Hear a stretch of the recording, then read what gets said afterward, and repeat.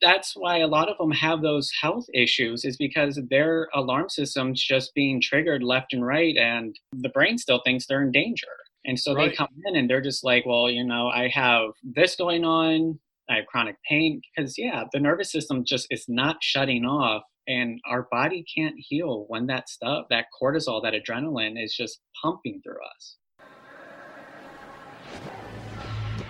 Welcome to the Portage County Safety Council podcast. We hope you enjoyed today's message on workplace wellness.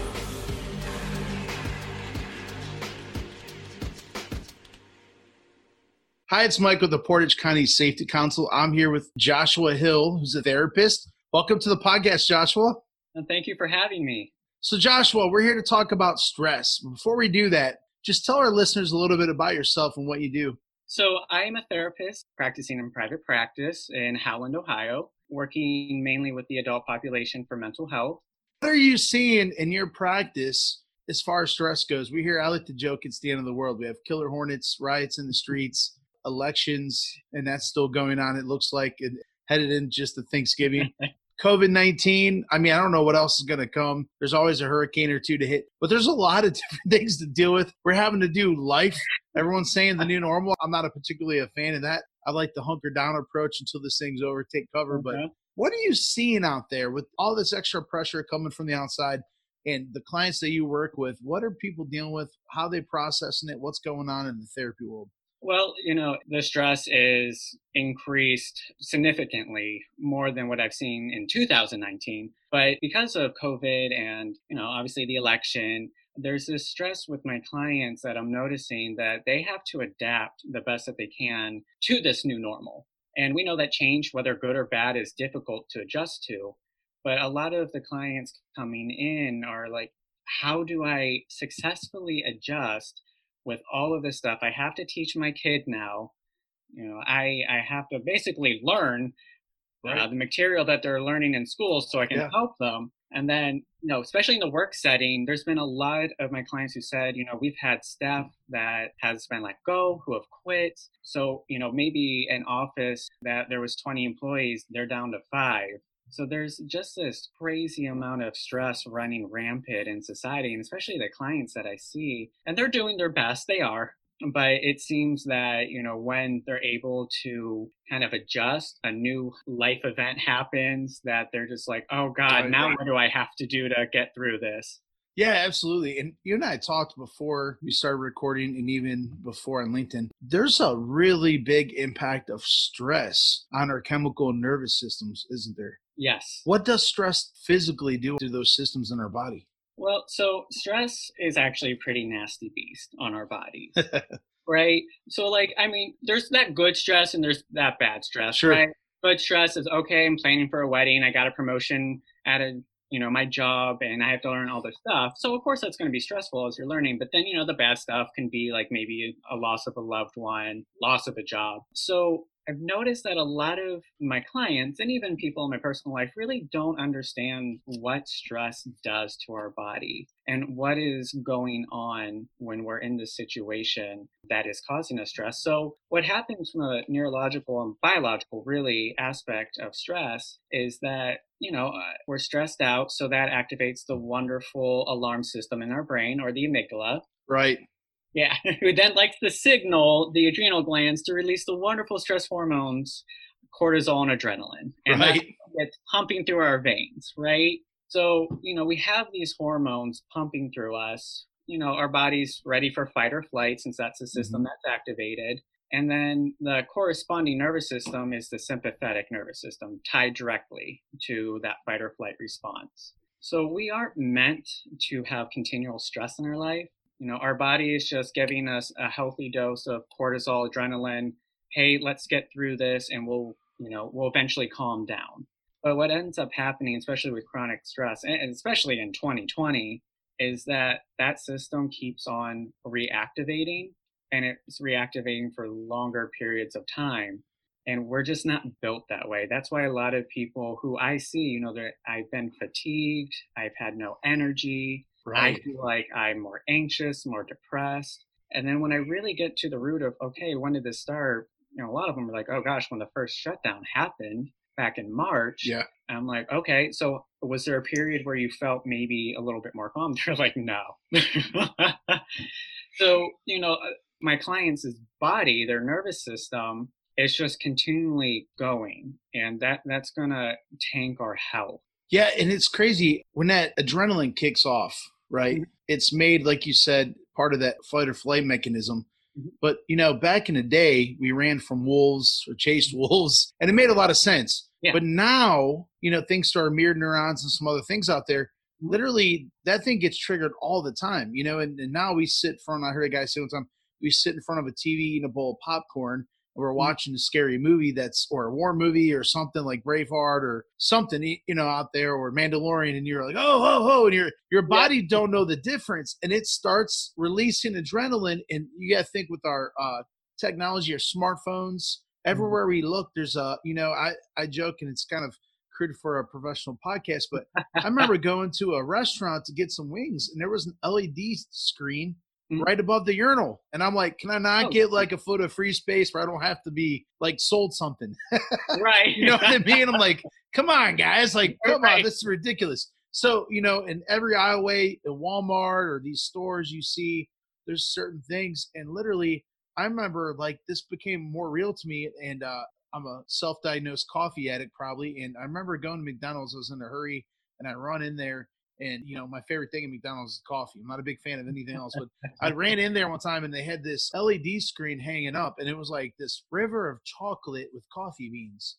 And all of Oh a my sudden, like a hearkening angel, there was a McCafe cup covered in white light, glowing like, oh, and I found myself salivating like Pavlov's dog. And I started saying, I'm like Pavlov's dog. I think I got a problem here. And I realized everywhere I go, I'm getting stimulated, even the most subtle ways, and all that stuff throughout history. We have never had that happen. And that's Mhm. pre-COVID, and Yeah. now you can't turn on your TV. Like, man, I just have to shut the media off. I can't, Mhm. and a lot of times that's probably the best way, shutting off social media for a while, in the media and different things. But all that just overstimulates us. And we had a chiropractor that came last January, actually, Mhm. and talked about stress and how to reboot your health and different things. And she showed the diagrams of the impact of your nervous system. When you get stressed, it literally, like, it's not her words. To me, it seemed like it just clenched up the nervous system, Mhm. and it prevented, she said, it literally prevents your body from going into rest and actually healing itself. And Mhm. so stress can prevent your body from healing itself. I think it's way bigger. It's so ambiguous, I think, and it's like this invisible enemy kind of thing. And we can't put our finger on it because we call everything stress. Right. But literally, it's that big of a deal. It can literally prevent us from healing ourselves. Absolutely. I mean, they say stress is a killer, and it really is. And, not to veer off topic too much, but just a little bit, that's why, people who have gone through serious trauma, I shouldn't say Mm, serious, but any sort of trauma right. where, maybe whether it's diagnosable PTSD or just that concept of, developmental trauma, which I'm hoping will one day be recognized. But anyway, I mean, that's why a lot of them have those health issues, is because their alarm system's just being triggered left and right, and the brain still thinks they're in danger. And so they Right. come in and they're just like, well, I have this going on. I have chronic pain because, yeah, the nervous system just is not shutting off. And our body can't heal when that stuff, that cortisol, that adrenaline is just pumping through us. So I had this old football injury. Actually, it wasn't a football injury. I always say that. I think it's a joke, but I was actually in a car accident. And I just want to give a physical example Mhm. to our listeners that maybe you could relate to in regards to stress. Uh, Mhm. I was in the accident. There was a 2A stop. I was 14. My sister was driving, and anyone that's from Garrettsville knows where this is. It's State Route 305 and 88. There's a Ah, yeah. 2A stop, and people always come to the Nelson Ledges Quarry Park Uh-huh. party weekend, and they came across the 2A stop thinking it was a 4-way stop, and we hit them, like T-boned them. And I didn't have my seatbelt on. I flew up, kind of hit my head, and knocked me out a little bit, kind of thing. Well, Mhm. I didn't even know that was traumatizing. Didn't even know anything happened. I was a little sore. Didn't think anything of it. Fast forward, if playing football, I Mhm. would get hit in the neck, and Mhm. so pain would get a little worse. Then here you go, no big deal. Just pop my neck a couple times, I'm good to go. Get in my 20s, my neck's hurting a little bit more. Oh, no. Then I get in my 30s and I'm like, man, I can't do anything. It feels like I got stiff. And I go to the chiropractor, they take x-rays. He's like, you've been in an accident. And I was like, no, it's an old football injury. Yeah. And then I remember that accident. But what was crazy about it was that first year, nothing. The first 10 years, nothing. But as it went on, when I started getting into, from 14 to my, late 20s, that 10, 15-year period started coming, it started becoming an issue. And then I'm like, I got to take care of this. And even though it was an injury that was so old, it was almost like there's a compounding interest. I don't know what medical terms to use because I'm not in that field, but there's a compounding issue that it just kept getting worse. How much is that with stress on our mental health? I've been through childhood trauma, and there was a point where I realized my behavioral issues all stem from abuse that I went through as a child, not realizing it because I was like, I'm a grown man. Don't know. I do what I want to do. Not realizing I was actually in a pattern based off something that happened years ago until I was able to process that in a healthy way. It just kept getting worse and worse. So how does stress affect that long term? Because a lot of people think, well, this is just COVID and this is that. But there could be a lot more going on, right? That COVID was just the icing on the cake, so to speak, to have this long-term effect to where maybe we could have managed it before, but now it's really taking a harder toll than we imagined. Yeah, well, that's a great question. So if there's like any pre-existing conditions, well, first of all, physical, yeah, the stress of today, whether it's, because of everything that's going on, can definitely reactivate those old injuries in the body. But if we're talking about, that trauma that you mentioned, I've noticed even with some of my clients that the stuff that they've experienced is being brought up more frequently because there's that stress response to what's going on in the world today. And a lot of them are like, I'm feeling the same way that I felt back then. Yeah. So it's the same feelings, it's the same behaviors, the same thoughts. So a lot of them, 2020, it hit them, and it just activated that stress response, and they're thrown back to the terrible things that they've experienced. And they're noticing more increases of maybe flashbacks or intrusive images or thoughts. It's really tanking a lot of people's ability to, relax. And I've noticed too, even in therapy, the ones who have that developmental trauma is that we're kind of putting out the fires of what's going on currently because that's just at the forefront. But at the same time, too, the old stuff is being triggered. And so they're being double whammied from both sides. In EMDR, they say a lot of resourcing that I've gone back to because it's just people's distress tolerance and emotional regulation skills kind of went down because, a lot of this stuff happened so suddenly. And they're just like, oh gosh, I have to get rebalanced here. What do I do, Josh? And I'm like, okay, hang on. Let's go back to the basics here.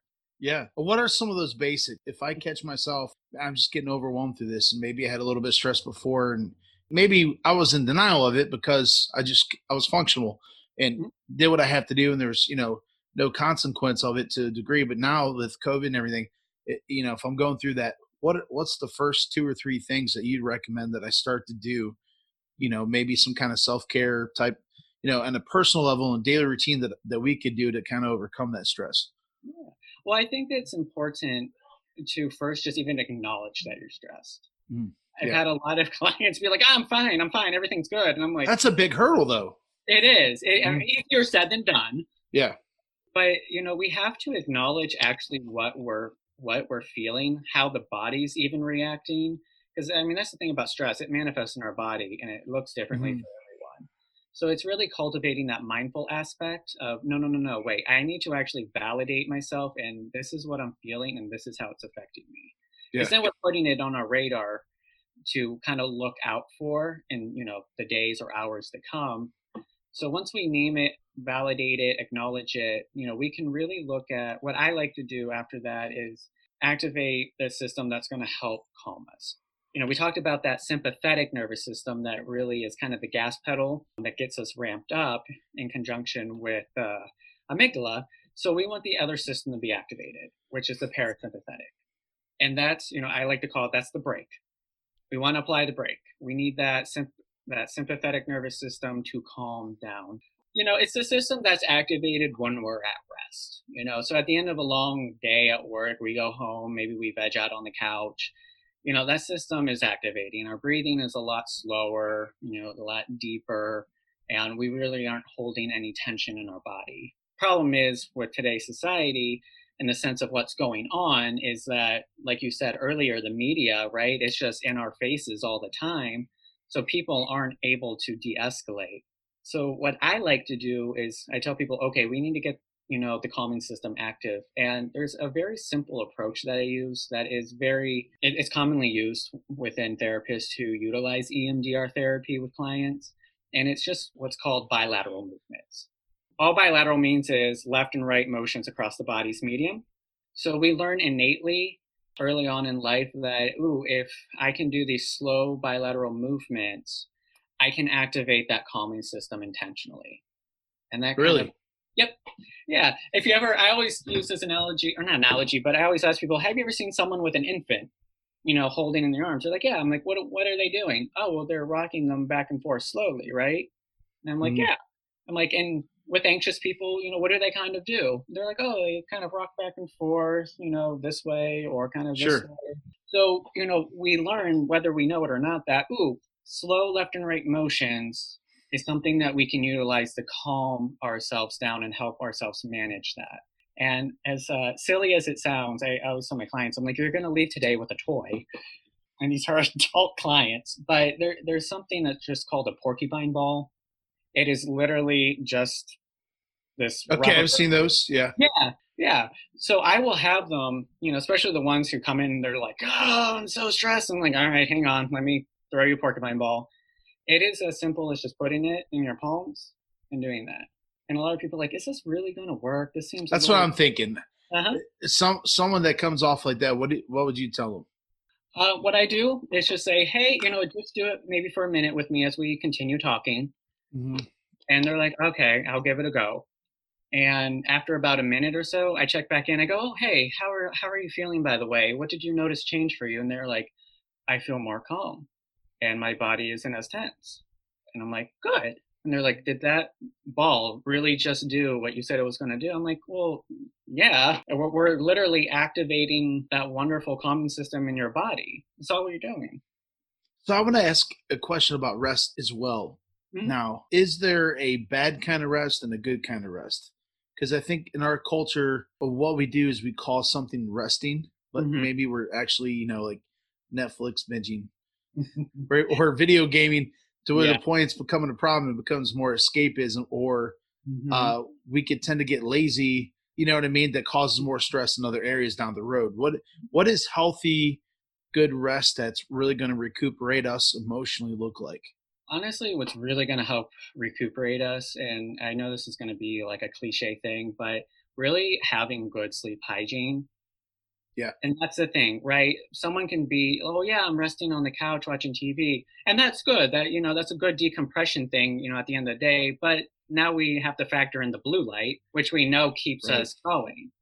Or even, on your phone, in bed, because that's what the brain likes to do. It goes, if we lay down in bed with the phone, well, we're not going to sleep. We're going to look through, I don't know, Facebook or Reddit. Yeah. So, I mean, and that stuff's okay to do, but it's good to do it smartly. If I do that, it'll mess with my sleep a little bit.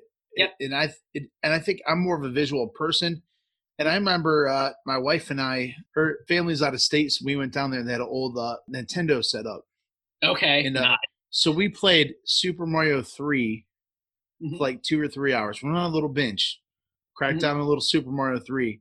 And all night long, I dreamed I had a turtle and I was jumping up with my hand and breaking bricks. Oh my God, I love it. And I would wake up in the middle of the night though, and I was like, I can't. The next day they're kidding around. What are we going to play I'm not playing anything. I can't. I was up all night smashing bricks in my dreams. Right. And I know, you know what I mean? It was just my memory was so stimulated from doing something different that it literally prevented me from getting that good rest. Mm-hmm. Yeah. And that's important. There's all this stimulation, and you said it earlier, from everywhere. And, with all that stimulation going on, our brain, of course, is going to be aware of it and wants to zoom in like, what's going on over here? What's going on over here? Right. And, when we bring that into a place like the bedroom where we sleep, the brain's going to start linking, when we lay down, but we're like, I don't know, watching TV or whatnot, is that it's going to start pairing that this room it's not just sleep, but we can look at things that are stimulating, and that can really mess up someone's sleep. So the sleep hygiene, having that routine of, okay, I need to start winding down, And there's things that people can do. I know a lot of my clients I encourage, especially if they have difficulty sleeping um, because of stress or racing thoughts, is to, you know, have a routine where you allow yourself to start winding down. And some of them will use the slow bilaterals. Others will like to do like meditation, because then we're getting rid of that stimulation from our devices and it's allowing our body to start shutting down, but also to separate, okay, I'm not going to look at my phone while I'm in the bedroom because I really want my body to know when I lay down, it's I'm getting ready for bed, and the body's going to respond to that, and that's going to cause for us to hit REM sleep more, which is what we need. Our subconscious mind plays a huge role in this stuff, doesn't it? Like we literally program ourselves. And I know it's going to be a goofy example, and people are going to laugh at me, but I'm just going to be one. I'll throw it out there. We just have a new season of Mandalorian. I'm not a big TV guy, Mm-hmm. but I'm really into Star Wars, and so I'm watching the Mandalorian, and the new episodes drop at 3:01 Eastern Standard Time. Mm. So I'm sitting there. There's no way I'm getting up at 3 in the morning to watch this, Mm-hmm. but I get excited about it, and I got caught up a couple times with the new season, looking up these like spoiler videos on YouTube through my Fire Stick, right? So I'm watching this stuff before I sleep, and maybe I fall asleep like 11:30, 12, something like that. Every time I've done that, I've gotten up at 3:15, 3:30 in the morning, and I wake up like my eyes are like boom. Right. I'm like, wide awake, and I'm like, really? How did I get up? And I just started laughing because I knew like I put so much into looking into this. My subconscious mind's like, hey, it's 3:30. It's kind of waking me up because no other day of the week do I do it. It's only on Fridays the last couple weeks of this new season. Yeah. So that's a really big deal. You train this, your subconscious mind comes in there and you say, when I hit the bed, that's it. Mm-hmm. There's none of this distraction going on. There's none of this, and that's a big deal. So tell me, what are some tips you have to start phasing into that? So I would suggest do it slowly, just because when we don't want to overwhelm ourselves, and we know that when we're overwhelmed, we try something new, we're most likely not going to do it. If it's okay, I lay down in bed and I usually scroll through Reddit at night. All right, well, instead of doing it in bed, maybe do it on the couch, right?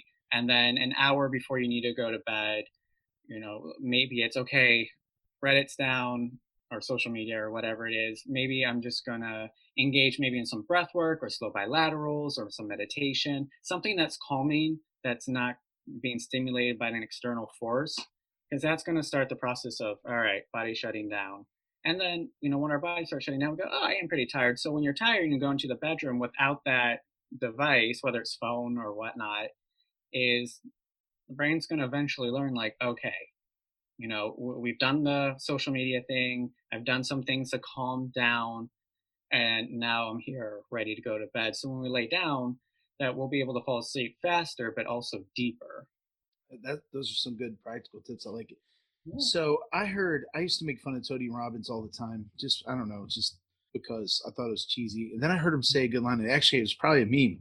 So, and I was like, oh, I'm going to have to kind of eat crow a little bit here, I guess. But he had a line one time, and he said, just because the personality, I'd make fun of him, but at least to myself. There's a meme and it said, if you want to change your life, change the way you think. Mm-hmm. And how much truth is that from your experience working with clients one-on-one at this? We all go through some sort of trauma. And obviously some people go through more severe trauma than others. I work with homeless vets through our agency. I've had several through combat, and some it was like nothing happened, and some that couldn't, they would just sit there and cry, and it was just heartbreaking. And going through the PTSD, everything that they went through. But it's so case by case, it's so different for every single person. How much of the way we process that and how we internalize it and interpret it and allow that to shape us, does that impact that buildup of stress over the long term? I think it has a significant impact, because it's really all about perception, right? With any sort of trauma, right? You and me could go through the same exact thing. Your perception might be like, okay, that was awful, but I'm okay. And I might be a hot mess going, oh my gosh, like I'm in danger. But that piece really starts going. And, the reason I really like EMDR as a therapy for my clients is because we're logical people. right? If we could if we could just kind of think things away, counselors wouldn't really be needed so much. But what we're really doing is dealing with the beliefs that are behind Yes. the perceptions. And people are like, oh yeah, beliefs are thoughts. And I'm like, well, no, actually beliefs are body sensations and emotions. Mm-hmm. You know, that's what beliefs are. That's what they're made of. And guess what? They're going to trump logic any day. Absolutely. Right. So, you know, when there's this belief that's still going, let's just say maybe I can't handle it is one, right? Or I'm not worth it. I see I'm people I'm not worth to stick up for. Yep. And Yeah. so they always let people walk all over them. Yeah. Yep. And that's where I say, you know, no, this belief is underlining is creating the perception of what you experience things. So if anyone who's like believes that I'm not worth it, well, guess what? Your thoughts are going to reflect that. They're going to go, well, why bother? Why stick up for myself? And then the behavior could be avoidance. The behavior always follows the belief system. Yes. And that's where we get into head versus heart. You know, I would put belief system with the heart kind of side of our cultural language. And so we have the intellect, so we know what to do. It's why people still smoke, even though they know it's bad for them. There's a response there, right? We know something, but then when we react, that kind of reveals our belief system. So in our minds, we could say, well, I don't really believe in that, or I don't really think that way. But then something happens to us and we respond or react out of a certain way. And you're like, whoa, right? Why did I do that? Where did that come from? You know? Yeah. And that's what when I'm like actively reprocessing someone, and you know, I've had a lot of experience with people who are just very intellectual and very rationalize a lot. So I've had to be a little bit more direct with them when I'm like, okay, what's the belief? They're like, well, I know this isn't true. So I'm really, no, I don't want your head. I want your heart. What's the belief? And they go, well, you know, if I logically, I'm like, I don't want your head. I want your heart. What is the heart actually saying? They go, that I'm really not worth it, or I'm not good enough. I said, okay. Yeah. I said, your brain can do the pros and cons and evidence for, evidence against all day long. Yeah. But the fact is, you just don't believe it. And that's what we want you to believe it. So we got to get this gunk out first. And it's hard for people to accept that if they believe it intellectually, but they still respond out of the heart, you know, negatively to a certain situation or whatever. They're like, I know this, but I don't know why I'm still doing it. And they don't make the connection there a lot of times, right? It's like, I don't know if it's denial or just a blind spot kind of thing that takes through that phase of awareness. I mean, I've seen the denial, but more times than not, it's really just, this is a big blind spot that they're just not aware of until we're like, you know, have you really thought maybe this could be the reason? And then a lot of them, it's like, you know, the synapses finally touch and they're just like, oh my God, now I can see it. I'm like, okay, so let's do something about it. You know, I went through, and I talk about this in some of the groups I do, so this isn't like a pity thing or to make this too heavy, but I went through some sex abuse as a kid. And as a young man, I went through a lot of relationships where I would self-sabotage those. Mm-hmm. When it started getting to the point where I would really fall in love or get too close for comfort, I would literally do something and kind of wreck it or cheat on the individual. And I did it to every single person I ever dated except my wife, thank God. So as I went through the process, but I went through an inner healing before that and really started dealing with, I literally started reliving my trauma through dreams and daydreams. Actually, I'd be working and reliving some of the trauma of the sex abuse and things, even though in my mind, I couldn't really remember much of it, but these glimpses would constantly, and I realized that was my body telling me to deal with this.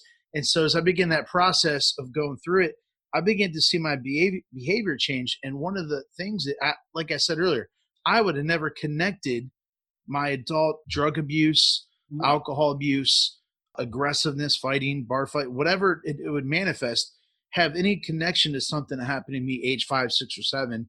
And it had everything to do with it because during that time, I developed a belief system that anytime I got close to someone, they're going to manipulate me. You know, that's real common with that kind of abuse. They're going to reject me. So I had to deal with a lot of fear of failure, fear of rejection, and that fear of uncertainty that comes with all those things. And but literally a lot of the behaviors that we try to fight, you know, I've you know, when I first started my job, I tried to tell people like, come on, man, don't do that. Like I try to coach the behavior, the surface level, and it never works. It never works. But when you start to dig in and you realize, some people that I worked with that had an unhealthy need to control the situation. And Mhm. if they're at work, they're going to be like, this is a quality issue and I'm not putting my name on it. I'm like, no, no, no. Why are you trying to control the room? And you get down to it and you discover what happened.